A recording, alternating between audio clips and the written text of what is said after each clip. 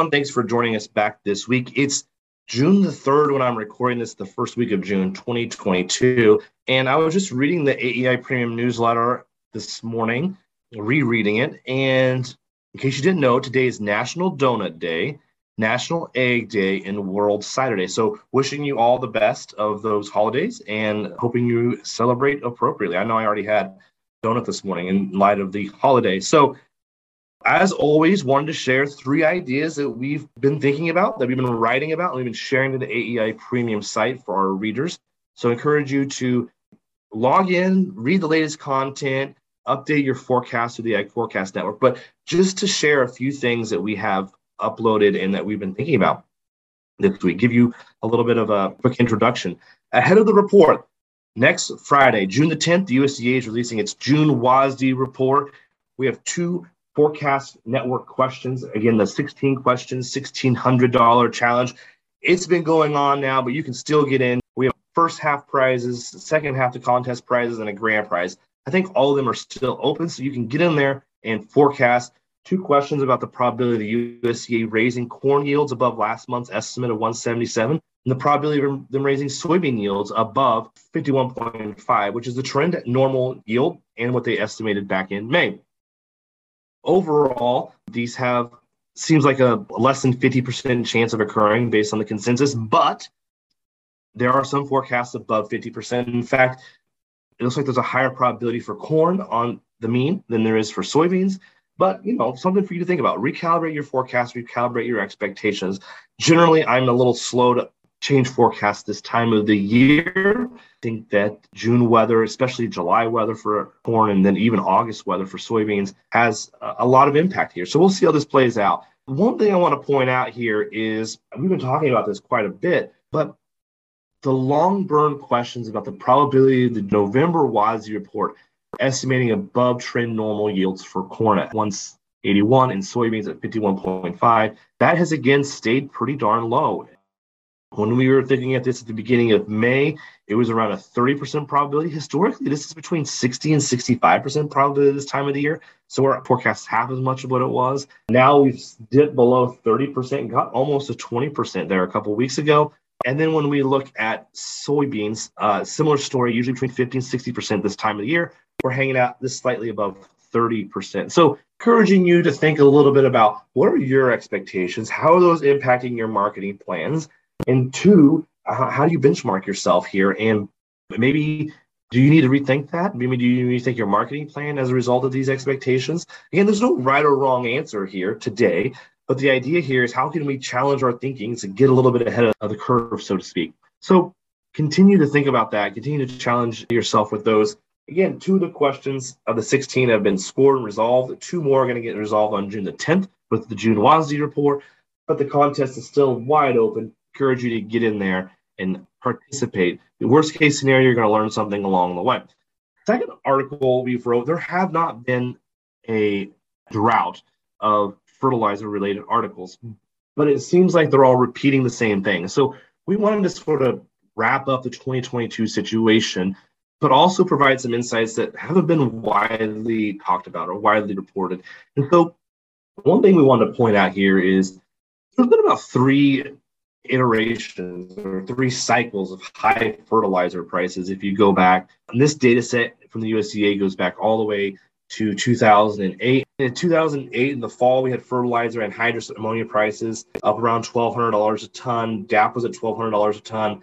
By the next fall, they were, at $400 a ton respectively. They fell really quickly.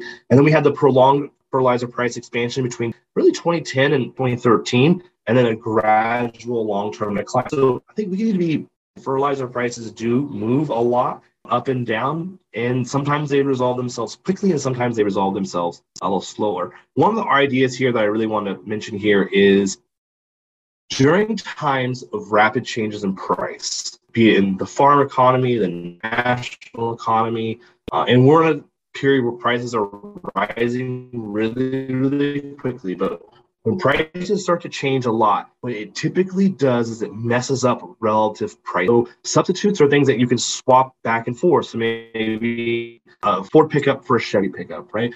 Or in complements are things that go together. Maybe peanut butter and jelly, for example. Those are sort of classic examples. And the idea here is nitrogen fertilizer has substitutes. So when we've seen fertilizer prices take off over the last 6 to 12 months, as they've done, it's really messed up the relative prices. And I want you to keep this in mind for the next 6 to 12 months as well. Last fall, your anhydrous prices were historically cheap relative to urea and even liquid 28%. We're looking at urea here on this chart. And now anhydrous prices are, historically high relative to urea. So another way of framing this is the per unit cost of a pound of nitrogen from anhydrous ammonia is typically 1.24 times the price per unit from anhydrous. Now it's almost at 1. It hasn't gotten to 1, but it's very, very low, historically low. And so to reframe this just a little bit, to reiterate this a little bit, we have seen not only wild upward changes in prices all over the board. And so anhydrous ammonia now isn't nearly as attractive. We got to keep this in mind as we move through the fall and as we move through the early parts of 2023. Of course, we have questions about where will anhydrous ammonia prices be, where's the overall fertilizer market going to be, but it's these relative prices that have created some challenges for producers who maybe can't substitute quick enough, can't take advantage of some of these substitutes, maybe some opportunities for those who have been able to substitute away. These can have really big implications as we move from, again, on average, urea is 1.24 times the price of anhydrous ammonia on a unit of nitrogen applied basis. That has been as low as 1.03 here now, and it's been as high as 1.55. So you can think about how much difference there is if you're going to put out $100 of fertilizer, how much difference that might result in how much nitrogen you're able to put down. The final idea we wrote about this week and I wanted to share and help you think about are soybean oil and soybean oil prices. We put last fall that they've been at sort of historic highs, trading at 60 to 70, almost 80 cents a pound. And through the winter, it sort of hit 80 cents a pound in the fall and it drifted slightly lower. But we've seen even higher prices here in the last several weeks and months. It's got as high as 90 cents per pound in early parts of 2022. And since from January through May, it's averaged 77 cents a pound. So we're at averages in 2021 and 2022 thus far that we just haven't seen historically in this data set. So while we've been talking about high prices curbing usage or curbing demand, it hasn't. We've seen the high price situation continue for soybean oil. But how does this translate into usage? What's really interesting is as we dive into some of the usage data, and we'll have to do this in another article, we didn't get to it in this week's article, is soybean oil usage is still really strong. We still expect an upturn in soybean usage. Now, what's been going on the soybean crush side of things? Well, there's three drivers in that business. There's the oil price, the meal price, and there's the soybean price. And so we have high oil prices. We've had improving meal prices relative to a year ago at this time. And we also had soybean prices get, pretty darn high in the last several weeks. And so we've seen a big run up. This data set reports stone cash soybean prices. They've increased about $4 a bushel from January to today. So big change in those soybean prices. And that's put a little bit of a damper on the soybean crush spread. It's still above $1 a bushel. It's still pretty favorable, historically speaking, but not nearly as favorable as this $2 to $3 crush spread that we saw over the last several months,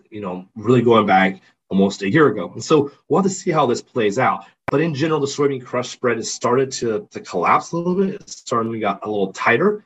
Again, we have still high oil prices, favorable meal prices. It's these high soybean prices that are going to, kind of put some headwind into this equation. A lot of soybean crush facilities being announced, being constructed, being built. We'll need to see how this plays out over the next coming several weeks and months. So that's all I have for today. Of course, you can read those. As always, keep in mind the USDA reports next week. We also had the Ag Forecast Network question about farmland estate taxes. There was a June 1st deadline on that. That got resolved as a no. We're going to write an article about that for next week's article, sort of the always learning side of things.